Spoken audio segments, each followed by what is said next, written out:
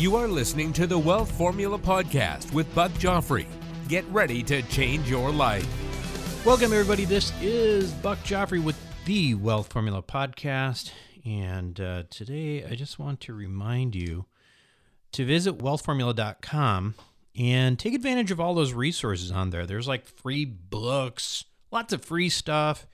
There's the ability to sign up for the Accredited Investor Club, which is my group that allows you to see potential things that I'm involved with if you are an accredited investor.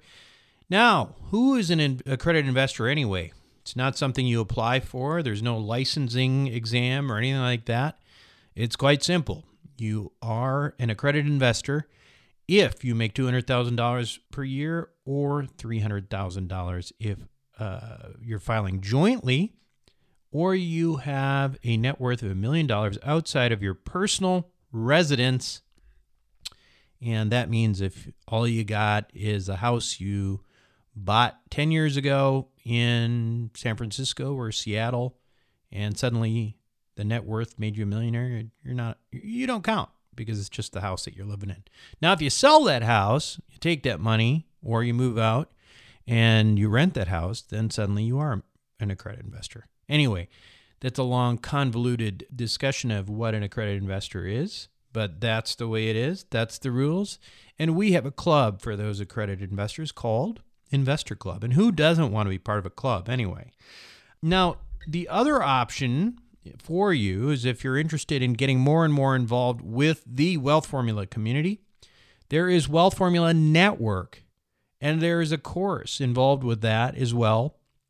It's called Your Roadmap to Real Wealth. And basically, it's a course that includes me. There is guys like Ken McElroy, Tom Wheelwright, Real Estate Guys. We've got Christian Allen, Dean Graziosi, all sorts of them. Kevin Day, incredible asset protection attorney and estate planning attorney of mine. And all of those basic fundamentals of investing, the ones I wish, after I read Cash Flow Quadrant approximately 10 years ago, and wanted to say, okay, this is great. Now what? Well, this course is for you, and this community is for you. So check it out at wealthformularoadmap.com. And basically, again, just to reiterate, it is not only the course, but it is the course and the community, Wealth Formula Network, which includes a private Facebook community. It includes access to a forum in which we put new content.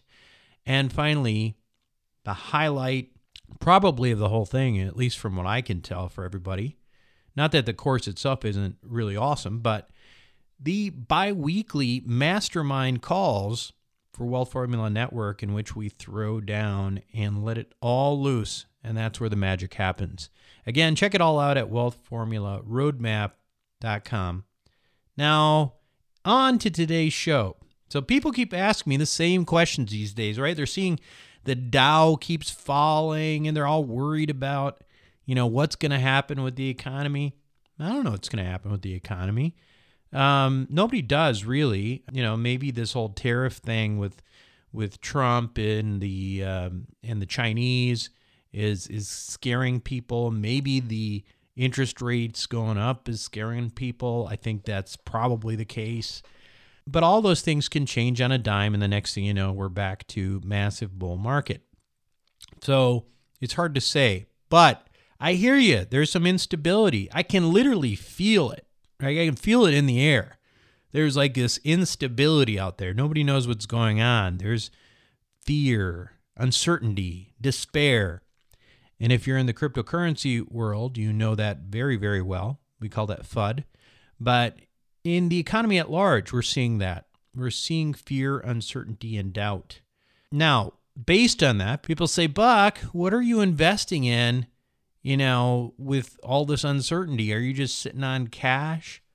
Well, not really. No. I mean, I'm sitting on some cash, but what I'm doing, and again, don't consider this financial advice, because I'm not supposed to be a financial advisor. You have to do a full, I think, 30 hours or something like that in order to give financial advice. So, the fact that, if you do those courses and you still have no money of your own, you are allowed to give financial advice. Well, I'm not in that position. So I can't give you financial advice, but I will tell you this. I am not doing things that different from what I was doing before. What do I mean by that? Well, in times like these, where there's fear, uncertainty, and doubt, I still believe and invest in multifamily real estate. And I still believe and invest in life insurance products. Why?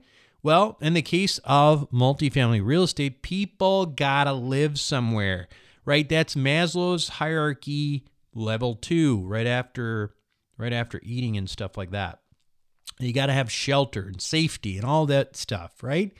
That is not gonna change anytime soon. And the reality is, paying you rent is required so people don't have to move out and live on the street where there is not shelter and safety. And to that extent, what good's your Apple stock going to do if you got no place to live? Now, what if asset prices go down, you ask? Well, yeah, again, as long as you are moderate with leverage and continue to deleverage by creating value, you should be just fine if you're doing that properly. Again, I've said this before. I've said it in a recent podcast that in my opinion, and those of you who know that in my investor club, you know that I'm doubling down on this, is that, frankly, I believe that real estate is still good as gold, probably better than gold. Now, what about, real estate, sure, but what about this life insurance thing? Why do you keep talking about that, Buck? Well, if you don't know what I'm talking about, first go to wealthformulabanking.com and watch the webinars because it's pretty self-explanatory and you'll get a sense for yourself of what exactly I'm talking about. It drives me crazy when know-it-all doctors, and sorry, I mean, they're not listening to this show, by the way. They are, blogging and stuff like that other places. But when know-it-all doctors tell me and tell the rest of us that life insurance is not a good investment. Well, if you look at the way their policies are structured, the ones that they saw, of course, they are absolutely right. They just aren't seeing the way that the wealthy people structure these things. Now, the wealthiest people in this country, the Romneys, the Rothschilds, all use these products to create wealth. Do you think it is possible that the wealthiest people in this country know more than an ER doc about this stuff? Well, I'll leave that up to you. Now, the good news is that the structure used by the ultra wealthy for these policies is not out of your reach because you're not rich, you're not wealthy. It's not about the amount of money you put into these things. It's about how you structure them. You don't have to be a millionaire or a billionaire to make these things work for you. In unstable financial times, if you feel instability, dealing with these kinds of investments that have consistently paid out since before the Civil War, through the Great Depression, through hyperinflation, might not be a bad idea. Now, we've talked about this stuff before and will continue to do so because I consider it a way of multiplying wealth. And again, check out wealthformulabanking.com. I'm not going to go into a lot of detail on this. But the thing about it is guys like me who look at this and they think, well, God, this is a great way to make money right now and in the next couple of years. Sometimes we overlook the fact that there are a lot of not so obvious benefits to these kinds of products as well. And so I thought it might make a good show to talk about some of these things. So I have got the guys who are the best in the business to talk about these types of details. So when we come back, Christian Allen and Rod Zabriskie are going to talk about all of those little-known advantages of these wonderful wealth instruments. Welcome back to the show, everyone. My guests today on Wealth Formula Podcast are well known to many of you. They are the insurance partners of Wealth Formula and in the Wealth Formula Banking and Velocity Plus world. Their names, of course, are Christian Allen and Rod Zabriskie. And we've done webinars with these guys before, and if you're curious, you haven't seen them before, and we'll come back to this again, but it's wealthformulabanking.com, and we've got some new educational stuff coming up on these products this year as well that you're going to want to pay attention to. Anyway, with the larger personal finance strategies that we hammer all the time, with these products, sometimes we forget about some of the other benefits of these accounts and also some of the unique strategies that people are using them for outside of velocity and leverage, which is the things that we like about them the best, generally speaking, as investors. So I wanted to get Rod and Christian back on and talk about some of these, perhaps, maybe they're a little bit less sexy to talk about than leverage and velocity and all these things, but they're equally useful elements of utilizing permanent life insurance products in your own portfolio. So with that said, Rod and Christian, welcome back to the show. Actually, Rod, I don't think we haven't had you. We've only had Christian in the past. Yeah, I think I'm a first timer. Yeah. So, guys, first, before we kind of get into some of the nuances, I thought it might be a good idea, even though we've kind of, we have full webinars on these things, just so anybody who's relatively new to the show, can you summarize these two products? I mean, let's start with this whole concept that we're calling Wealth Formula Banking. Can you give us sort of this 30-second summary of kind of what that is? I know it's not easy, but give it a shot. Yeah, no, that's great. So, first off, thanks for having us back, Buck. It's good to be on the podcast. So as we talk about Wealth Formula Banking, it actually is pretty simple. The whole strategy is designed around enhancing the investing that we're already doing, right? So more or less, what we're suggesting is that people can create more value than they would be able to otherwise by just simply utilizing the policy in conjunction with their investing, and it ultimately becomes the opportunity fund, right? So as people use this, as they invest, then they can just cash flow in and out of it. There's some significant tax benefits. There's some security that we just can't get any other place. And then of course there's all these kind of other benefits that we're going to hit on today. But really, when we're focusing on Wealth Formula Banking, it's all about enhancing the investing and generating a higher overall return with the investing that we're doing. So the idea in this, again, just to let me give you my 2 cents, because when I first heard about people talking about banking, I was like, what are you talking about? Bank on yourself, all this stuff. And I had no idea what people were talking about. But really, if I'm, you tell me if I'm explaining this right. But basically, it is a whole life insurance policy that is structured in such a way that it doesn't look like what everybody thinks of when they think of whole life. It's not a Dave Ramsey type policy. But it's a tool that lets you accumulate cash that grows at a compounding rate that's typically, 5.5%, and it is tax-free. But the value of that is that you can borrow it at a simple rate and enjoy the arbitrage of, having money that still grows at a compounding rate, even though you've borrowed it. It's coming from a separate insurance account, a general insurance account that you're borrowing. So almost more like a collateralized loan. And that loan comes out as a simple rate loan. And so you can invest that into something, and effectively you're investing in the same money at the two places at the same time. And that's kind of how we've been talking about Wealth Formula Banking. Anything else to add to that? I think that's a really good overview when we get into the kind of the technical components of it. Yeah. So I think you nailed it. And I'm bringing that part up because that's the part that we keep reiterating from the investor side. This is what got me interested as an investor, because quite honestly, I'm like a lot of people. I'm like life insurance. Yeah, Sure. I'm immortal, so I don't need that actually. So, but no, this is something that's allowing you to take your current investments and to supercharge them with additional leverage and velocity. Now, Velocity Plus, let me just try to summarize it real quick, because you guys Please. sometimes you're too smart for me, and I do it, and it's better if you just add to it, and then we can get into some of the details. Velocity Plus, I think it's really interesting because usually when we have insurance people like Christian and Rod on. They're either in the camp of this whole life insurance, or they're in the camp of what we call an index universal life policy. It is rare that you find somebody or a group that does both. And primarily what we're finding is the reason is that they either sell one or the other. And that they may actually even believe the things that they are hearing, but the reality is they're hearing a very biased view.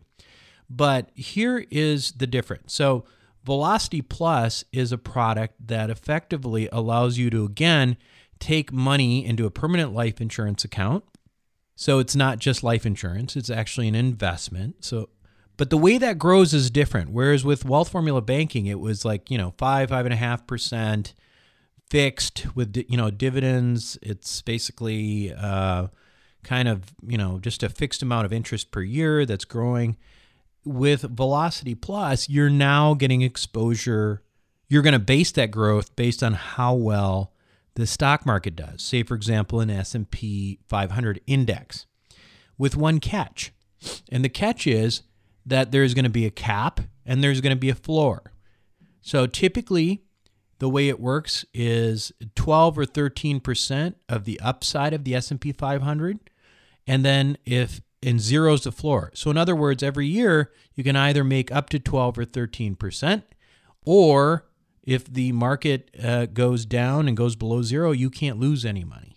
And then, so that's the index universal part. The part that makes it Velocity Plus is that you can add leverage to this.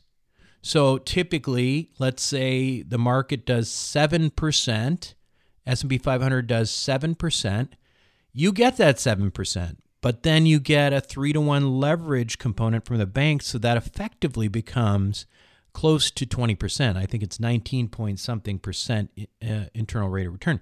So it becomes very attractive in that regard because the downside still remains the downside. The floor is still the floor. At zero, you don't participate on the losses anymore.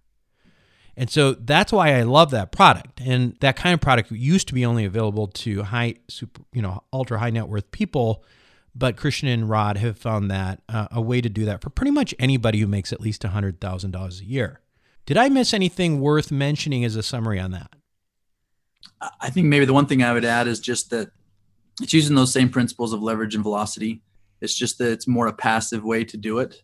So whereas on the Wealth Formula Banking side, we were talking about it's for active investors. We're using that in conjunction with these other cash flow investments that we're doing. Whereas on Velocity Plus, it stands alone. We set the money aside, and it's going to do its thing. We use it as kind of an alternative to a retirement fund type of thing, where we know we're going to get this benefit down the road, but we still get the benefit of all those same economic principles that you tout. I think that's actually a really good point, and sometimes I've thought about it this way too, because like everybody else, I try to get my arms around this thing, and I usually do that by drawing sort of parallels. And to me, Wealth Formula Banking is sort of a hypercharged, self-directed IRA, Roth IRA, and then Velocity Plus is sort of like leveraged investing in the stock market with guardrails, but it would equate more to your traditional stock market portfolio that you're going to just set it and forget it in an IRA. Yeah. Both. And again, equivalent to the Roth side, right? Because as we're taking that income out down the road, it's going to be tax free. Okay, so I think that's a good summary. If anybody wants to jump into a lot more detail on that, again, go to wealthformulabanking.com and you will see full webinars on either one of those. But it's important that you get a little bit of background on kind of what these things are if we're going to get into some of these nuances like we are today. So let's talk about this in a little bit more depth. I mean, of course, I never liked the idea of retirement per se in general, because to me, retirement is sort of the same thing as death. So, I'm retired from medicine, but I'm always going to be doing something no matter how much money I have or make or whatever. But, there's some people out there who think of banking strategy particularly for the purpose of having what we call tax-free retirement income, right? And that's actually something that we don't tend to emphasize as much, but a lot of people think of it almost purely for that purpose. Can you talk a little bit how that would work? Yeah, for sure. So this has been one of those things that has received a lot of attention over the last probably decade, especially as we've seen, the kind of volatility in the market. I say that, and we've had a lot of good years in a row, but as we go back to through the 2000s, that's when they started to grow more because of the fact that people were oftentimes nervous about the volatility of the market and wanted to be able to create something unique. Well, so the benefit here is that even though we're actively using the policy to invest our money, we're using it for real estate or cash flow investments. Once we get to the point where we want to start drawing on the policy itself, we now have the opportunity to take it out as a tax-free retirement income flow. And so what we're doing then is we're using it for the exact same purposes that we would have otherwise. But like you said, oftentimes we don't emphasize the fact that on the back end, if we want to use it as a really powerful fixed income, tax-free fixed income part of our retirement income, we can certainly do it. And so that's really the power of it. And again, there's been a myriad of books written on the subject, and it's just another really simple but powerful use that we get from doing wealth formula banking in general. And to be clear, let's talk about the mechanics of that, because I know people are thinking to themselves, well, wait a second. Yeah. I'm borrowing this money. Okay, well, that explains why I don't get taxed on it, right? Because you don't get taxed on borrowed money. In fact, I'm trying to get Ed McCaffrey on the show. He's a guy, tax professor, law professor at USC, and he has this mantra that is buy, borrow, die. And he doesn't talk about it in the context of just life insurance. He talks about it in terms of any asset. But this is kind of what we're talking about.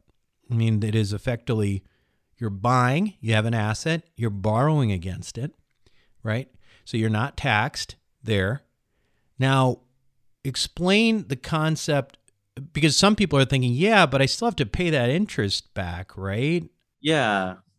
Yeah, I think it's a good point. And especially as we start talking about borrowing, when we traditionally think of borrowing, obviously we're thinking of paying it back at some point, which does happen here. So let me just get through the mechanics. When we put money into a life insurance policy, it's after tax dollars. So when it goes into the policy itself, they've already paid the taxes on it. The money that gets in there is going to continue to grow on a tax advantage basis, regardless of how somebody brings money out of the policy. It then in that stage, it's tax deferred. Now, what ends up happening is on the retirement side, or once we want to start drawing income from this vehicle, what we're going to do is we're going to adjust the way that we bring money out of it. So what we do is we start by taking out the money that's already been in. Well, that money's already been taxed anyway, right? So I don't have to pay taxes on my basis. And then in addition to that, then we're going to start utilizing loans. Now, the reason that this can be a little bit confusing again is because when we think of loans, we think we have to pay that back. Well, we do have to pay that back, but we're not going to be the ones actively paying that back at any point in our lifetime. What happens is the policy is designed so that the death benefit will come into play, pay off whatever loan balance is there and needed to make the policy whole, and then whatever is left will then go to whoever the beneficiaries of the policy are. So again, it's just important to kind of understand the mechanics of how we get there. But the biggest thing I think is just when we think of loans as it pertains to retirement income and life insurance, the death benefit's going to pay that off rather than us during our lifetime. That making sense? Yeah, that makes a lot of sense. One of the questions may arise again. I like to kind of figure out some of these things that I'm sure other people are thinking about. So even if I know the answer, I'm going to ask you. But you may have a situation where you've got interest that you have every year. Now, how does that? I mean, you say you don't have to pay it off, but if you don't pay it off, doesn't that compound? Yeah. So it works. The loan is going to work the same way here as what it was when we were using it for the investments, right? So there's this loan balance out there, but the loan with the money we received on that came from the general account of the insurance company. So the cash value is all still there, continuing to grow and compound. Uh-huh. Now, the difference is we emphasized when we're doing the investing that our loan rate is simple, right? Because we're paying on that loan while the cash value is growing on a compounding rate. now both sides are going to grow and they're going to compound, but they're doing it in parallel. So, and then ultimately, again, because this death benefit, this tax-free death benefit is what's going to come and pay it off. That's how from beginning to end, it all is happening on a tax-free basis. Right. Maybe one other point that would be helpful, a couple other points as it applies to retirement income. The first one is that there's some kind of unique features that we build into it. And this is one of the things I just wanted to mention. Most of the time when we're building this out, the primary concern that would come to somebody is, well, what if I take too much money out of the policy? What happens, right? Mm-hmm. We have to maintain the integrity of the tax benefits. So to make sure that we're planning and preparing for that, we'll usually use a company that provides an overloan protection rider, which just guarantees that we don't ever have to worry about not being able to pay off the loan with the death benefit. And it guarantees that we never have to pay taxes on it. So there's a couple of key things there that I think are really critical, and understanding the dynamics of how we get this thing to come out tax-free and stay that way forever, I think puts a lot of people's mind at ease. Now, just for compare and contrast, the usual thing that people do here is, of course, not Wealth Formula people because they're too smart to do this. No, just kidding. There's some people are, they'd have a lot of money in these 401ks or self-directed IRAs, et cetera. And again, I think that personally, I do not have, I don't have those kinds of retirement accounts because you have this kind of product available. Why, if unless somebody was matching or it was a contribution from your employer, it wouldn't make a lot of sense in my view. But say you do have a 401k or an IRA, the difference is ultimately that, you're counting on, those are more sort of like, okay, you've paid your taxes, and the difference is on the Roth side is that you have some restrictions and you don't have them on the banking side. Is that probably a fair? Yeah, and we're going to get into this as we talk about some of the other benefits as we go further into this, but flexibility is really critical. And, with a 401k, most often you can maybe get $50,000 on a loan, but even then the loan doesn't work at all like the loan from the life insurance company. So they're totally different in the way that they work. And of course, if I don't pay it back, then I'm going to get a tax bill for that. I could get a penalty for it. So there's a lot of dynamics that make it a little bit tougher. The reason that I think the reason that people do that is just because it's just what they know, right? Right. So it's just the normal thing. It feels comfortable, and we're just happy that we can come in and bring another idea to the table that people can consider. Right. Okay, so let's move on with some of the other things that I think that are less talked about, which frankly, again, I don't pay that much attention to, but I think they're important for people to think about. So after retirement and before death, there's often this period of decline, and some people need a lot more help than others as they age. And one of the benefits of these kinds of insurance products that we tend not to think about is the idea of long-term care. So for healthy young strapping lads out there, what exactly is this whole long-term care thing all about? Why is it important? This ends up being one of those things that people maybe didn't even realize they got out of their policy, and then one day they need it and it's there. Will you talk a little bit about that? Yes, absolutely. So let me just start by saying there's a couple of really major flaws in the long-term care market, the long-term insurance market. First one is that it hasn't been around long enough for them to price it accurately. So what's happening is you're seeing older people who have bought it and their price just continues to go up. And oftentimes they just eventually can't pay the premium anymore. So that's one of the issues. The other issue is that there's a 50% chance I'll use it. There's a 50% chance I won't. So I could be somebody that's paying a significant premium and potentially not get anything back from it. Well, so what happened is the life insurance world,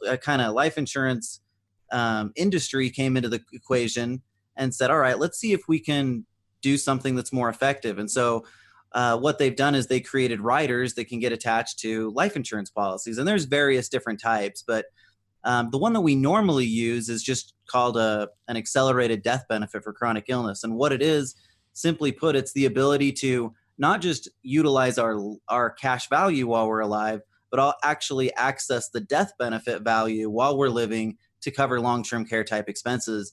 And in all of the research and study that we've done, the consensus really among the experts is that it's a far more efficient way to do it. Now, it's not quite as robust as getting a traditional plan.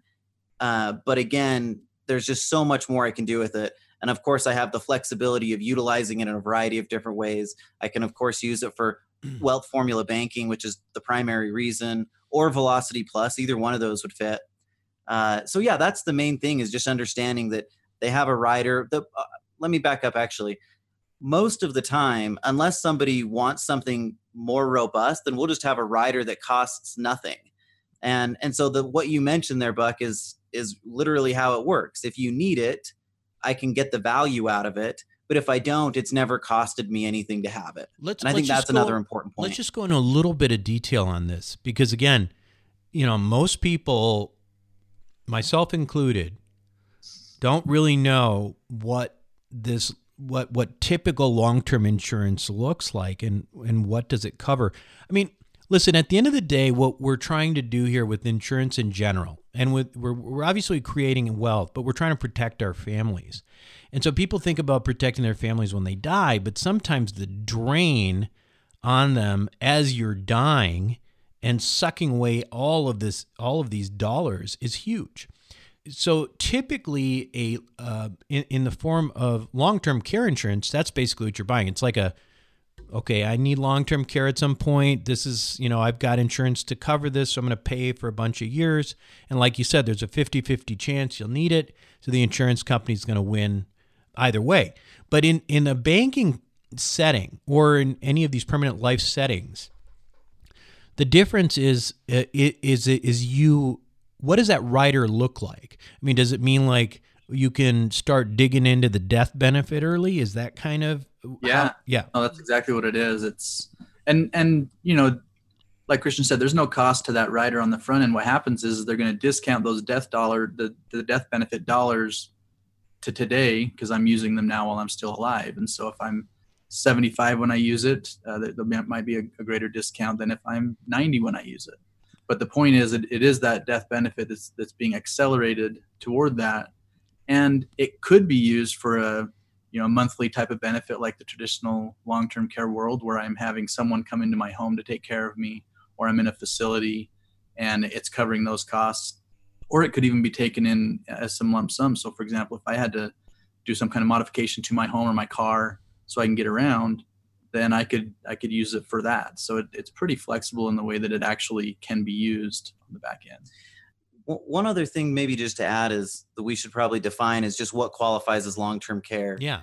So just like in a traditional setting, what they'll do is they'll look at the 6 major functions of daily living. And if a person's unable to perform 2 of the 6, then they can then qualify after they've gotten a signature from a doctor. So the exact same parameters that apply in a traditional long-term care setting apply here. Once we do that, then they now have access to the death benefit portion that we're talking about. Right. So yeah, it can be really valuable. And again, we don't emphasize it, but once we get there and need it, it could be hugely valuable. Let's go to death, right? I mean, so we bought this life insurance policy, and beyond all the uses in life that really, personally, that's what I think about when I buy these, is that I think they're good ways of creating wealth and leveraging the money I have into other investments, etc. But there is this ultimate function in death, and for a death benefit alone, why would permanent life insurance make more sense than term insurance? Because you hear the thing that I heard, and I'm sure people hear this all the time when they first get advice. Somebody comes along, and I got the same advice. They say buy term and invest the difference because permanent life insurance is too expensive, right? So if you're just trying to buy if you're just getting life insurance, just in general, is there an advantage to getting permanent over term, at least in the way that you're structuring it? Because I know for a fact it isn't the way that most brokers structure these things. Yeah, so there are several directions we could go with this, and I think the first one is just to recognize that obviously term is what it is, right? If I buy a 10-year term or a 20 or 30-year term and I don't die in that time, the insurance goes away, or at the very least the premium goes up so dramatically I'm not willing to continue to pay it, right? So it is a temporary solution. You're renting. Right. Yeah. And that's a sunk cost, right? It's gone either way. And I'm not planning on dying. The insurance company's not planning on me dying. Right. Yeah. So we're in agreement on that. And if everything goes the way we think it will, then you're right. It's just a sunk cost. Well, let me be specific about that cost, because that's something that I've heard, people talk about. But in reality, after a couple of years, the insurance component of this is effectively free.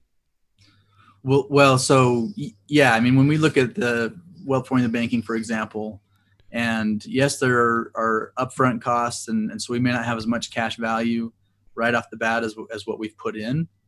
But really, by year 5, year 6, I have as much in my cash value as what I've put in, and from that point on, it's going to grow and compound, and ultimately, like you said, get me to this point where I'm getting 5.5% of a net growth, and all of that is happening after paying the costs of the policy. So it's not that it's free, right? But because I'm, the interest and dividend that I did get, some of that, I don't have an equivalent IRR to what that was. But when we talk about this kind of return, it is after all those costs are accounted for. So it's in that sense, it's not a sunk cost, right? It's just a part of the program. Right. So when that happens, Buck, because of our emphasis in designing the policy perfect every time, we're always going to design it so that it's minimum cost, maximum cash. So again, going back to your point, even though I have some costs in the first year, by the time I get past that, maybe that's the second year, I'm starting to gain money every single year, regardless of what's happening outside of that. So again, even though, actually one other thing I wanted to back up and just say for just to kind of create some context here. Term insurance isn't a bad thing, right? Like that kept coming into my mind. It's one of those things that can be really critical and really important and really helpful for people. And so we don't want to suggest that it's never there. It never makes sense and it's never right. In fact, oftentimes what we'll do is we'll use a combination of wealth formula banking because we want to focus on the cash building components of that. Over time, that'll actually do better from a death benefit perspective as well. But sometimes what we'll do is we'll just utilize inexpensive term insurance to go along with that to make sure that we're not just planning for the investment side of things, but we're also planning for the possibility that someone could die prematurely, right? So anyway, I know I'm kind of all over on that, but that was a point I thought that we ought to hit on at least briefly. Yeah, no, I think that's right. I mean, I guess my point here is not that it's not that there's not value in term. In fact, I would say that one of the major values in my view is that you can make sure you're insured properly, that you get as much term as you can, because you may not want to spend that, an enormous amount of money in terms of just the policy itself. So you may end up doing half of this and half of that. And, we've certainly talked about some of that in terms of my planning as well, as you know.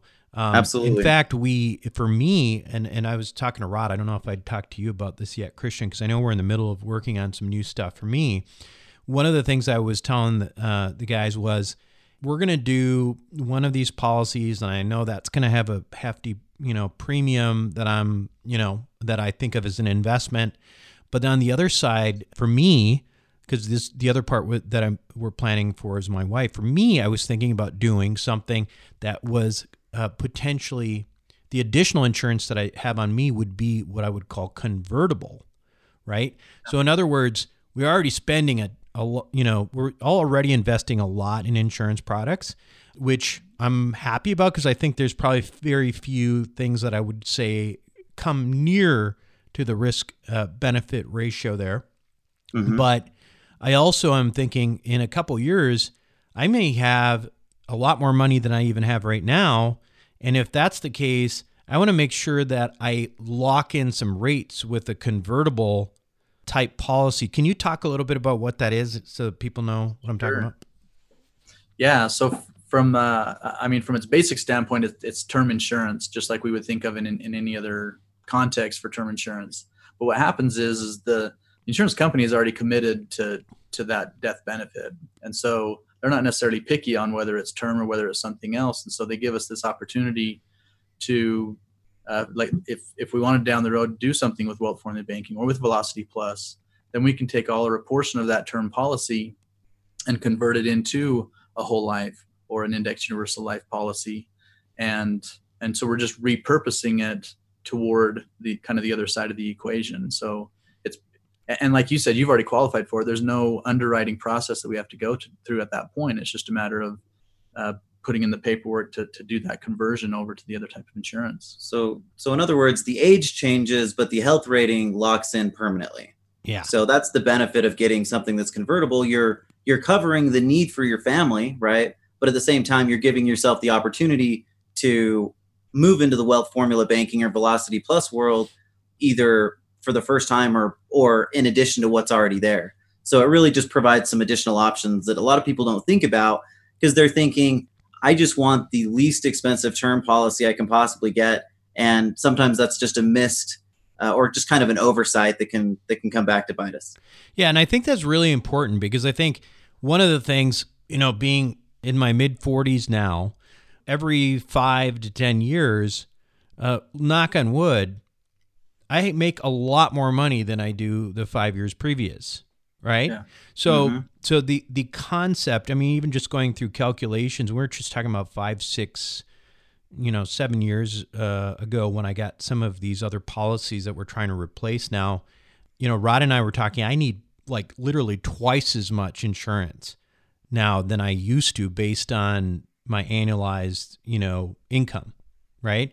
And so it would have been a lot better had I known you guys and had done something convertible when I was, a little younger and a little bit more spry, and locked that in rather than starting to sweat it when they come at me to get my blood. Yeah, for sure. There's really, that's it. It's one of those things that takes a little bit of foresight. And if we can do it, then it's really valuable. And what's interesting is to get a convertible, like a policy from a good company that's going to be convertible, is not going to be a significant difference in actual cost. It might be the difference of 5 or 10%. But that could, again, when we're talking about, let's say it's a couple $100 a month that we're talking about, it's absolutely worth it when I can then go and just look back 5, 10 years and say, all right, I'm just going to start this up. I don't even have to think twice about it.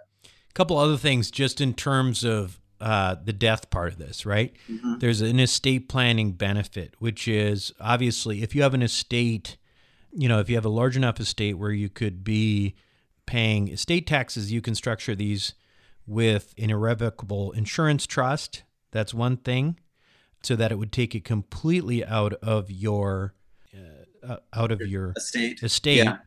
And also, this money is going to ultimately then, even if you don't have an estate tax problem, it gets you out of probate, right? Right. Yeah. It's a huge thing on liquidity, because especially for a lot of the people who are your listeners who are investing in real estate and some of these other cash flow types of investments. When those pass to the kids, it can be a huge benefit for them to also have some liquidity go with it, right? Especially if there's this tax burden, but really across the board, a need for liquidity can be huge, and so this provides for that.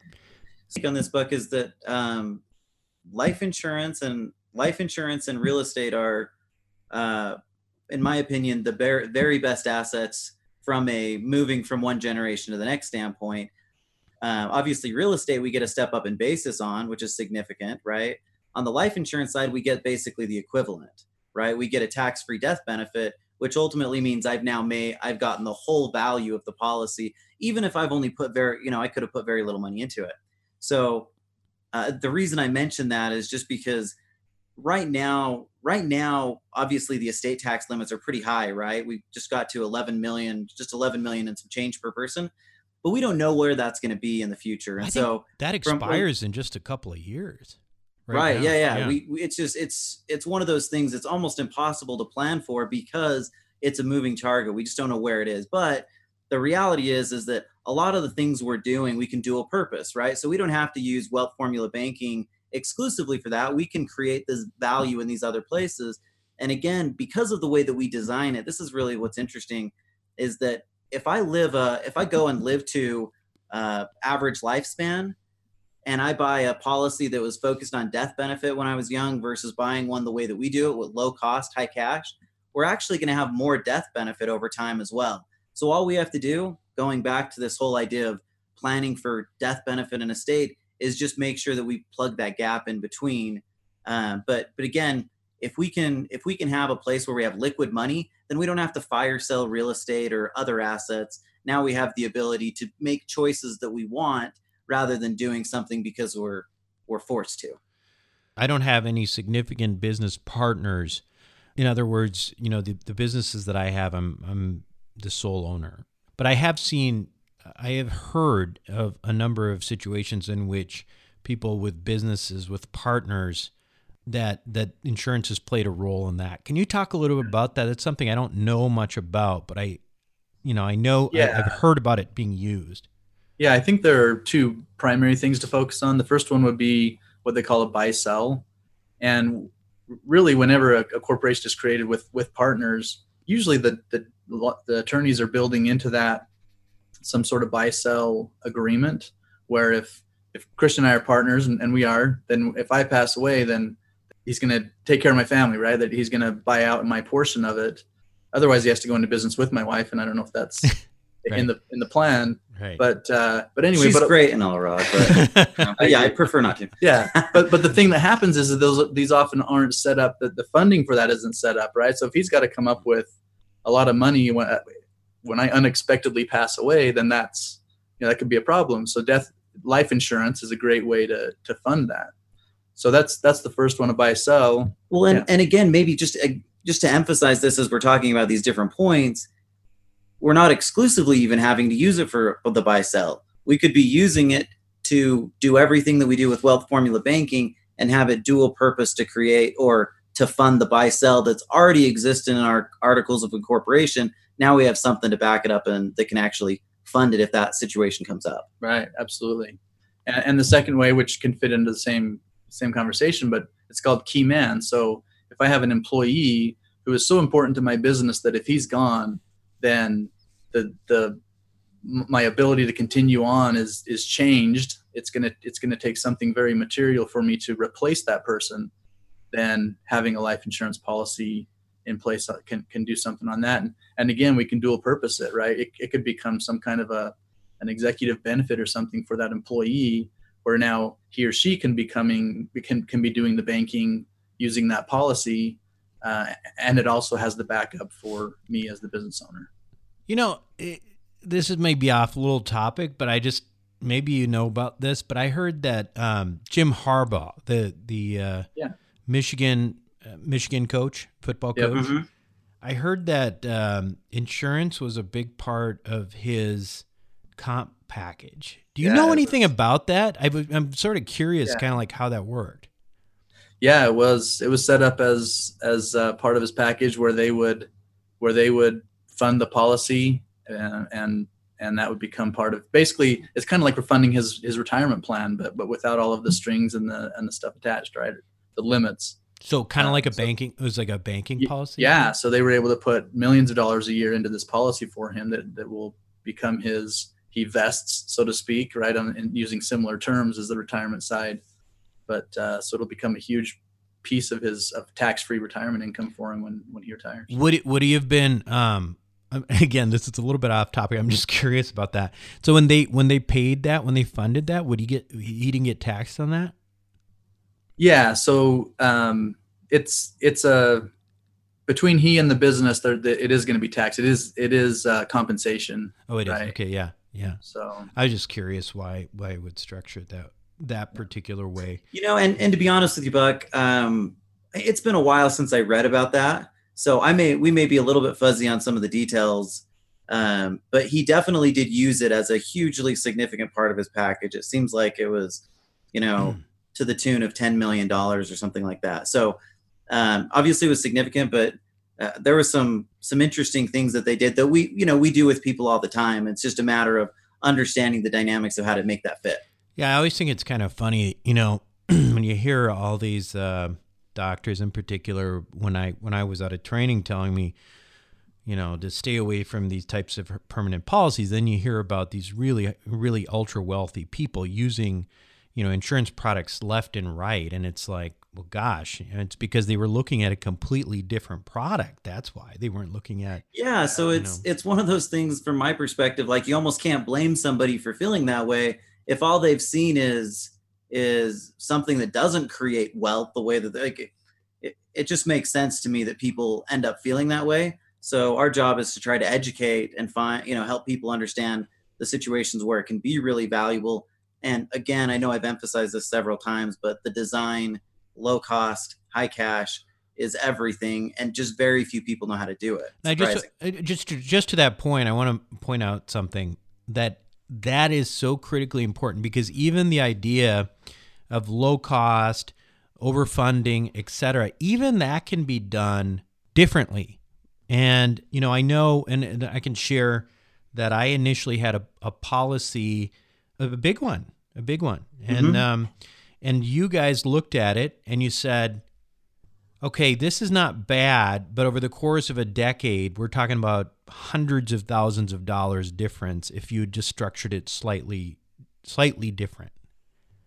And so that's why it's so important to make sure that I mean, of course I'm biased because I'm totally with these guys, but I mean, even if you have illustrations and you're thinking about doing something, or you already have illustrations, you still might want to send it to Rod and Christian, because literally I took a loss on that policy because I was like, okay, well, I'm not going to stay in it if over the long term I could do so much better.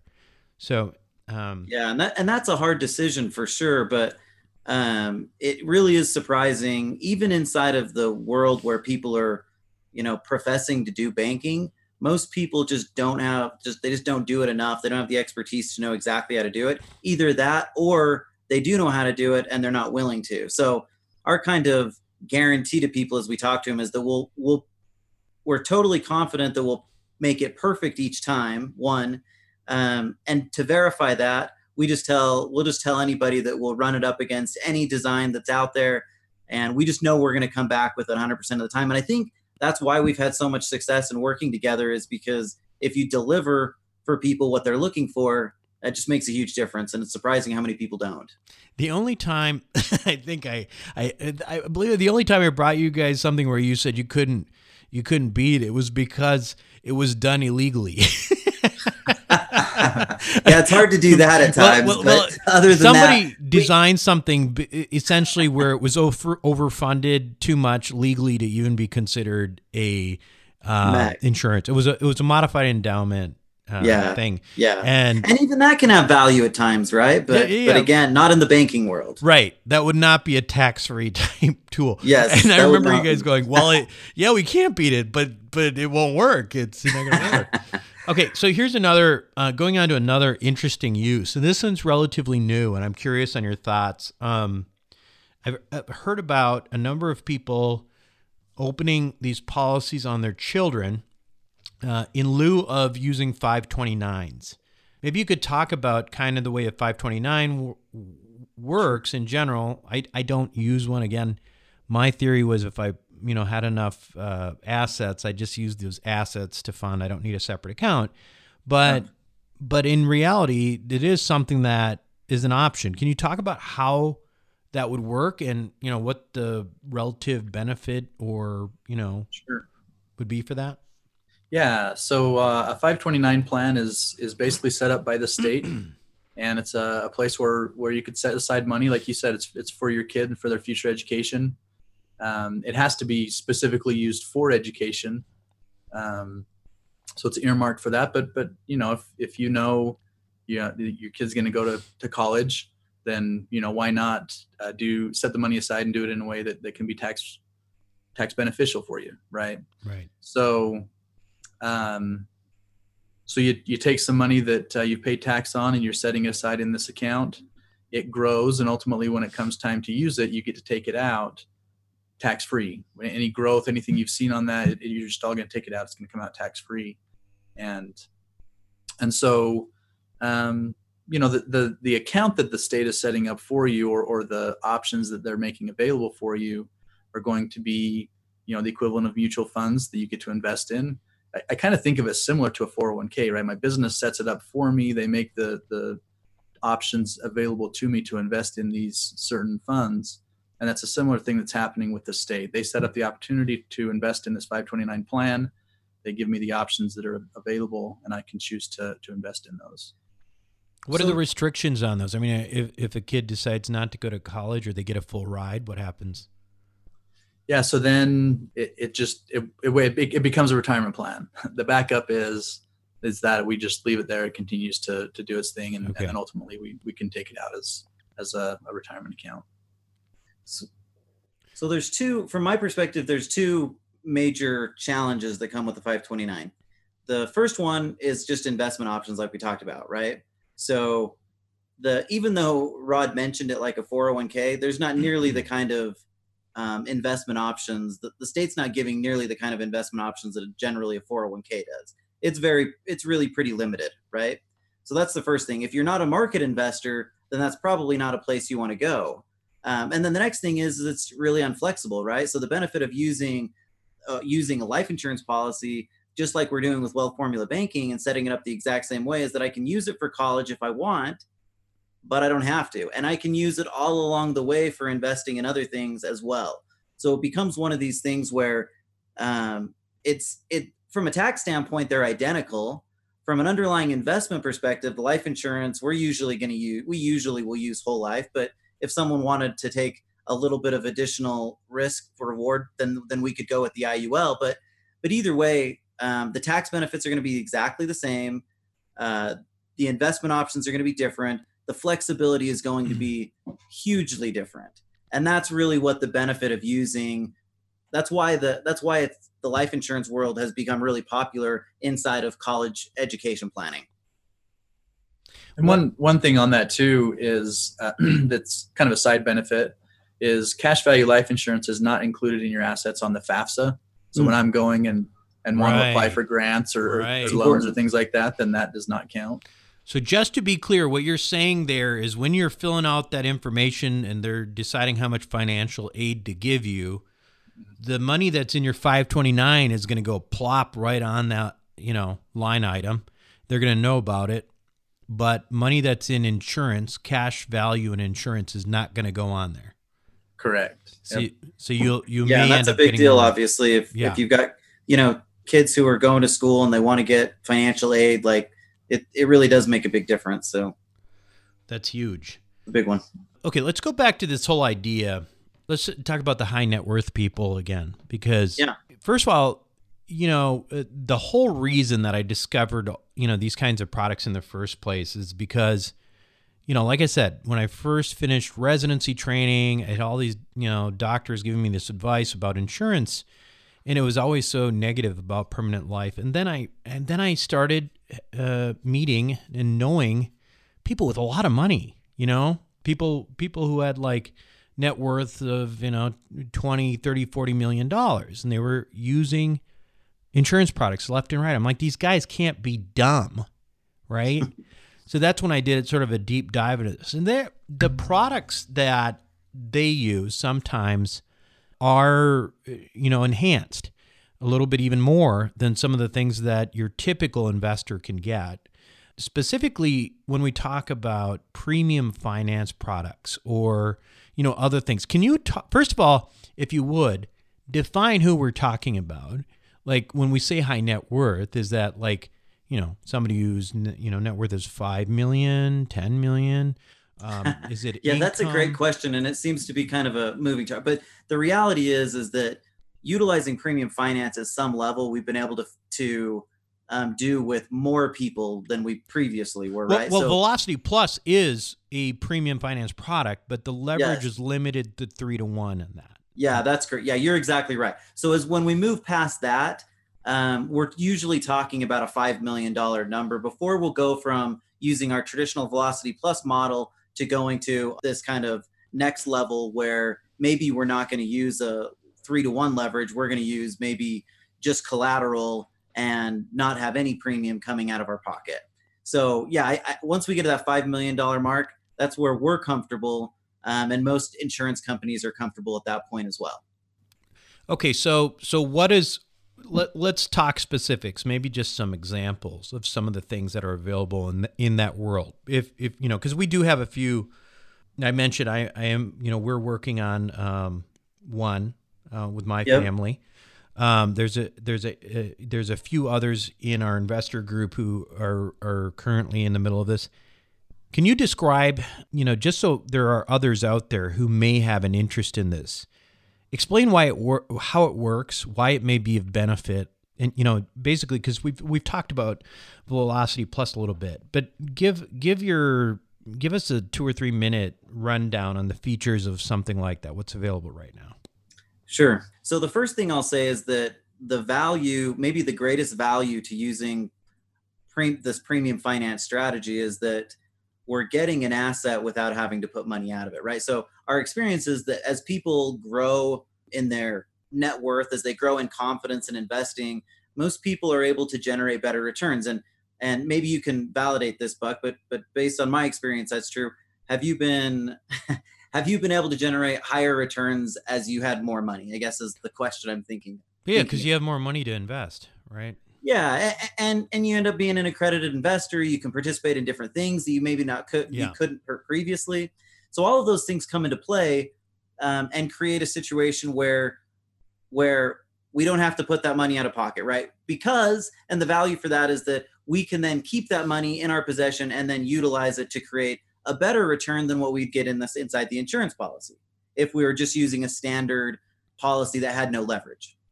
Okay, so now we're in a situation where we've decided that I can create value here.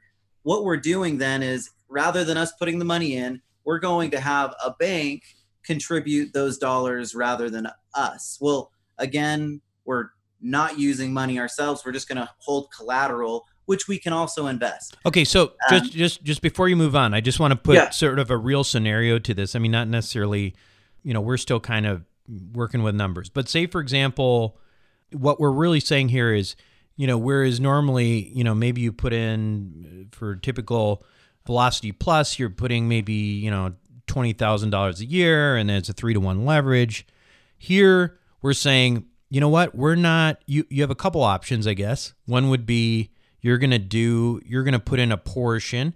Maybe you've decided that you can afford $100,000, or you're interested in doing $100,000 a year, and the bank may put in $900,000, and all of a sudden you have $1 million per year working in accumulating cash value. That's one of the options, right? Or you may say, you know what, I have this account, I have this account that's sitting here. It's an Ameritrade account, and I've got stocks and bonds, and I've got a couple $1 million sitting there. I could just collateralize this and not put a penny in this thing and have the bank loan me $1 million a year. And so now I'm basically creating a second source of investment without putting any money in. Right. Yeah, and that's really, it becomes kind of a sliding scale. So to the extent that I do put money into it, then I don't have to cover that collateral with outside, or cover the loan with outside collateral. Or like you're saying, if ultimately I just say, hey, I have this money over here, it's going to do its thing over these next whatever number of years, either way, why don't I just post it as collateral and now create a new asset out of really no skin in the game, right? I'm financing 100% of the money going in there. And either of those scenarios are great. They may just work differently for different people. And there are other factors involved here as well. So for example, we're getting a loan from the bank. We have to pay that back eventually, right? We're going to do that using the cash value from the policy that we're creating. Well, if that normally would take 20 years to do, I could speed that up by putting money into the plan as we go. Maybe I pay it off in 15 or 12 or something sooner, right? Because I've added money to the pot just to speed it up. You've ultimately lessened your leverage component, right? So every time we reduce leverage, we're really doing two things. We reduce leverage, we're reducing the risk profile of the strategy, and creating some of those other things that Rod mentioned. And maybe one thing to just emphasize is that I didn't really hit on in my overview is that there's a couple of key benefits here. One is that we can use this to create massive amounts of tax-free income. This is where it is really, really powerful. It also is going to be really applicable, again, as we talk about high net worth people, for estate planning, right? Like if let's say that I've got an estate that's worth 20 or 30 million, or even 10 million today, that could grow to 20 or 30 million. Do I really want to buy a 20 or 30 million dollar life insurance policy out of my pocket? The answer is that this provides a significantly more efficient way to do it. And again, the thing that makes us unique and different here is the design. It has to be done the right way. This is a specialized area, a niche area that just most people in our industry do very little with. Most people have an idea of what it is, but they just don't work in it consistently. So those are kind of the key benefits. And I always tell people, whether it's us or somebody else, make sure that you're working with somebody that has a specialized knowledge of this, because it is unique and niche-like. Yeah, and we do have a number of people in our group in this area. So Rod and Christian certainly have probably as much activity and experience as this as anyone else around.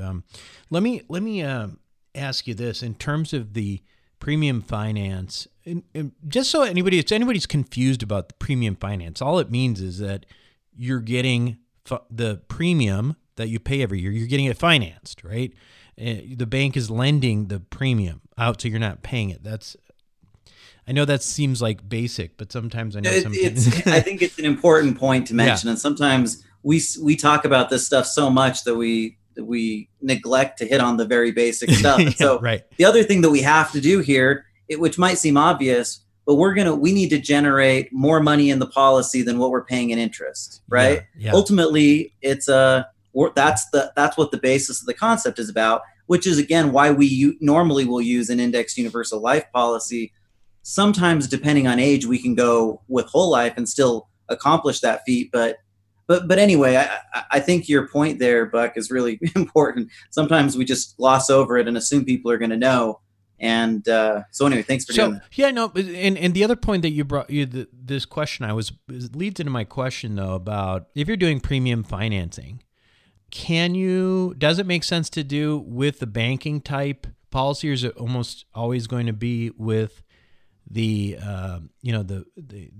indexed universal? Yeah, it's a great question. So when we go inside of the whole life policy, we tell people that they should expect somewhere between, most people are going to expect somewhere between 5 and 6%, depending on age and health, right? Right. Well, the IUL gives us a little bit more upside potential. Now, interest rates are really good. So if interest rates stayed the same as they are today, then working with a whole life policy would work great. I'd get a really good arbitrage between the two, which I don't want to overplay this arbitrage, because even if we're equal on both sides, we're still going to win in a really significant way. But ultimately, we're trying to create an arbitrage, and we usually plan for about a 2% arbitrage early in the accumulation part, and 1% arbitrage as we go through retirement.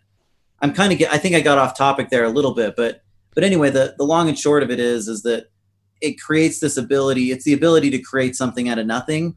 And well, in terms of a whole life version, though, premium finance.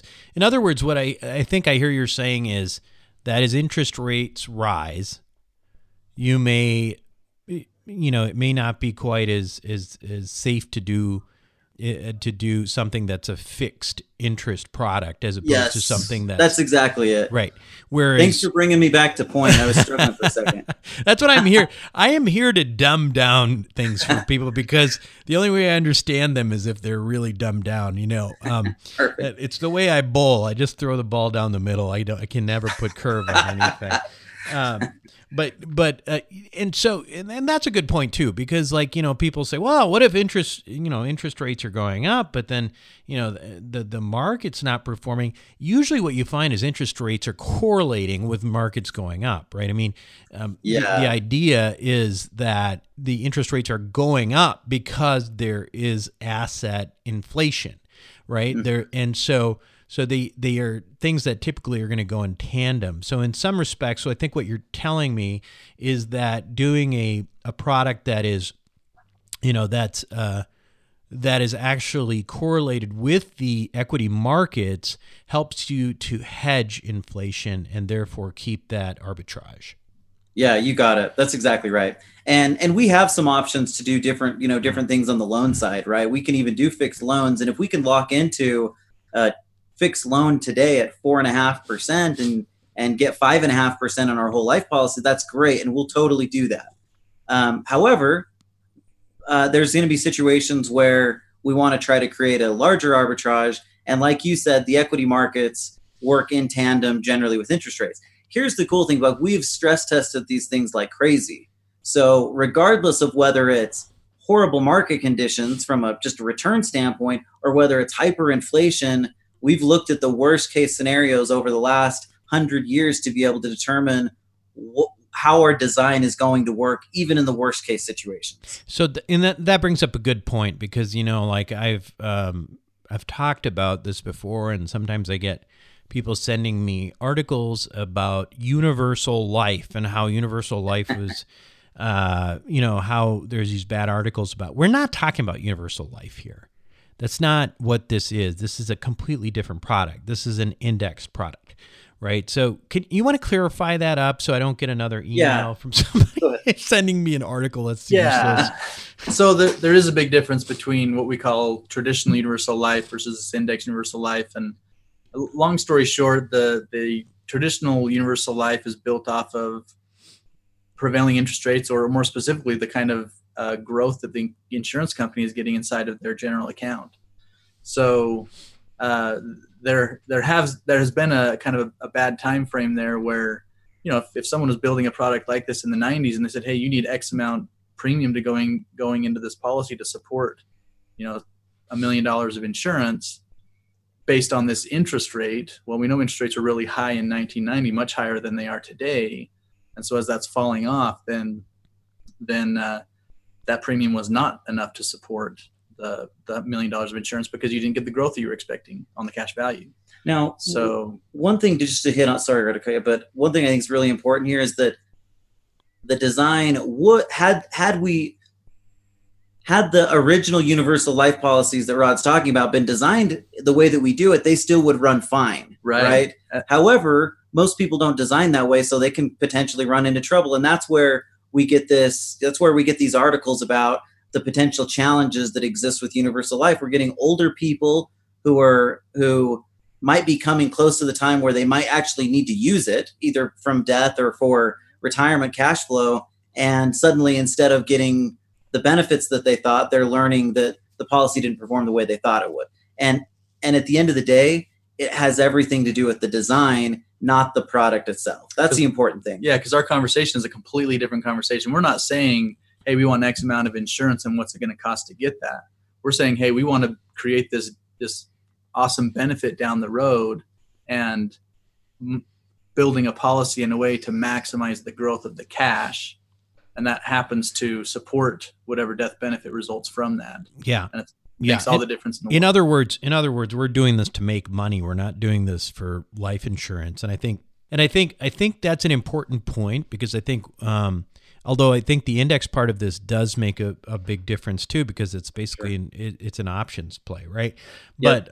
But I do think that it's important to remember that the what we're doing here is really unique, in that what Rod and Christian do is they build these things as an investment, not as an insurance product. If you're building it, and I think that's one of the reasons that it got a bad name back in the day, is because people would sell people insurance, and they would tack on their commission structure would be so ridiculous. For sure. And they would not be overfunded. They wouldn't do anything right. And it was victimization. And I think you could do that with really any product. You could even do that with, real estate. And yes, I see it sometimes even today with some syndicators. But the other thing, though, I wanted to just say is the index product. When we say indexed, what exactly does that mean? Because that's relatively new, right? I mean, that, when people are searching stuff, they're not talking about index universal life. Yeah. So the whole idea here is that we're using a market index. You use the S&P 500 as an example. The money isn't actually invested in the S&P. We're just using that as our measuring stick to determine how much interest gets credited each year. So like you said, it becomes kind of an option play that the insurance company is taking the interest that they otherwise would have credited if we had just a regular traditional universal life policy. But instead of just putting that into the policy, they're taking that and using it to invest in options. And then as the option return gives us the return, well, that goes back into the policy. Or if the S&P were down that year and we end up out of the money as far as the option goes, we just don't get an interest credit that year. Right. So that's how we're protecting ourselves, but also how we're able to capture. Generally, it's about 70-80% of the upside of the market. Whereas universal, the cash was literally going into an investment account. Yeah, just a fixed account where they'll define maybe it's 4% that year, whatever. So yeah, that's exactly right. Right. Let me ask you this. I think it'd be helpful to know, because you guys obviously, you're busy. We have a lot of people even within the Wealth Formula community who are doing for sure these policies. What are some of the most common questions or misconceptions or anything else out there that you get all the time that might be helpful to clear up? For people? I think that's great. So I think the biggest thing goes back to this whole idea of cost of insurance, right? So I got an email over the last few days where one of the people we're working with had just talked to, a former advisor, and they'd given some thoughts to him. And the email was really focused on cost of insurance as it related to this premium finance structures. And what ends up happening is that, well, let's put it this way. Anyone that works in the space knows that one of the greatest benefits to what we do is that it's really, really low cost. And I'm talking like 0.5% low cost. So if I went to somebody and said, hey, I can get you a fixed 5% tax-free return that's going to be completely liquid. You can use your money and have a death benefit, and it's only going to cost you 0.5%. Like, that's really pretty good, right? So, and then on the premium finance side, it's just all the benefits that come with premium finance for only a really small percentage cost. At least for me, that's maybe the biggest misconception that's out there. And I know we've hit on it, but if we just keep focusing on this idea that we're building it to create wealth rather than just to protect it, I think that's the biggest one that I usually hear. Yeah, I think I agree definitely, because that was a big thing for me too, and personally understanding that overall what we're trying to look at is we have a permanent asset that we're paying a little bit upfront for, and if you look at it in entirety, over the course of 10, 20, 30 years, the cost of that in terms of the money that's coming out, that would be equivalent to fees is really low. It's less than 0.5%, as you said, which is really, show me any account that's going to do better than that. It's unusual. So how about you, Rod? Yeah, I'd say when it comes down to just this concept, and I'm talking about the wealth formula, the banking side now, about just the idea of using an opportunity fund, and that we're people who are putting their money in the bank. Well, put it this way. Sometimes we'll have people who will come and they'll say, well, the opportunity cost of the cost that I'm absorbing up front in the policy, it's too much. I can't, if I'm out here creating, 15, 20% returns in my investments, how am I ever going to overcome that? And the fact is you actually wouldn't do anything with wealth formula banking if you were always able to get 15, 20% on every dollar, every minute of the day. Right. Yeah. Yeah. But the point is that you aren't. And so because there's downtime on your money, because as money cash flows off of that investment, you need somewhere to put it before there's enough of it, or before you find that next opportunity where you can go and invest it. And so That's what this is. This is the opportunity fund where we're funneling money into it, then we're using that money to go invest. And as the cash flows are coming off of that investment, we're putting it back into the policy, rejuvenate for the next opportunity, and repeat. Yeah, and you could probably break even quicker. I mean, just by starting to borrow and investing in the very things that you're getting 15% on, because no question. That's the whole idea. It's not, for me, it's not either or, it's both, right? It's the idea that if I can get 15% somewhere and I use a banking policy, that 15% all in on the same capital, the return on equity will be higher. It'll be probably somewhere in the 20s. That's the confusing part for people, I think, sometimes, is when you look at this thing in a bubble and you say, 5.5%. Hey, listen, I don't get excited about anything less than really getting 20% annualized myself. Yeah. And so I'm looking at this as a tool to take something from 15 to 20. I'm not looking at it as something just to get 5. So, yep. Yeah, exactly. I think it's a great point. Yeah. Well, guys, listen, I know we've been at it a while here, but I just, we talk about these things a lot. I'm especially in a when I look at the market kind of being a little shaky right now, people do have a lot of equities. And this is just one of those things that, depending on your situation, one of these products may be of real benefit. I'm definitely a big fan of both. I think they're very different. And so that's why kind of my redesign, like I said before, I, took a loss on a banking policy and I'm having Christian Rod restructure one. And at the same time, I'm doing a premium finance IUL. And we'll do a webinar on that too, so you guys can see that. I haven't kind of gotten through that one yet. But anyway, yeah. So thanks again, guys. I appreciate it. And we'll pleasure have you on again, I'm sure, and we'll talk soon. That's great. Perfect. Thanks, Buck. We appreciate it. We'll be right back.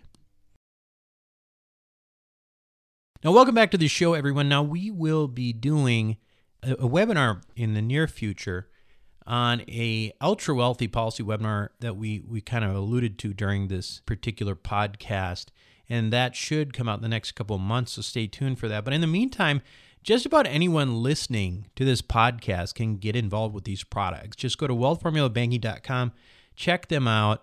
And I will just add one more thing, and that is that, the proof is in the pudding with these things. If you know anybody who's done a banking type policy or a leveraged IUL, which I know many people, including people in Wealth Formula Network, literally everyone I know who's gotten a banking policy over the last few years is really happy that they did it. And frankly, that's really hard to say about anything quite as consistently as that. And the resilience of these companies is really important to consider in uncertain financial times. Then if you ask me the question about, are you sitting on cash or should you be sitting on cash or whatever, banking is a phenomenal way to sit on cash because you are literally creating compounding interest rather than using it at a bank, basically getting negative interest. Anyway, it is certainly something worth learning about so that even if you don't think it's right for you, watch the webinars, make an educated decision. Don't let a bunch of boneheads that don't know anything about the proper way to structure these things and give you their opinion. Don't take that as fact. Watch for yourself, get the numbers, and if it makes sense for you, move forward. If not, don't worry about it. At least you know the truth. Anyway, that is it for me. That's all I got this week on Wealth Formula Podcast. Next week is Christmas week, and because of that, we're going to do a very cozy Ask Buck show. And so make sure that you got plenty of eggnog sitting around for that one. I have been doing this thing, and maybe you might find this to be kind of gross, but I really like it. Okay, it's basically what I do is I mix Baileys and milk, and I put it in the microwave, and I love it. I love it. And it's really good. I mean, I guess like it's kind of, a little eggnoggy, so that's why I'm kind of bringing it up. But anyway, that's it for me this week. This is Buck Joffrey with Wealth Formula Podcast, signing off. Thank you for listening to the Wealth Formula Podcast. Visit us on the web at wealthformula.com. The information contained in this podcast are opinions, not fact. As always, consult your own financial team before making any investment. See you next time.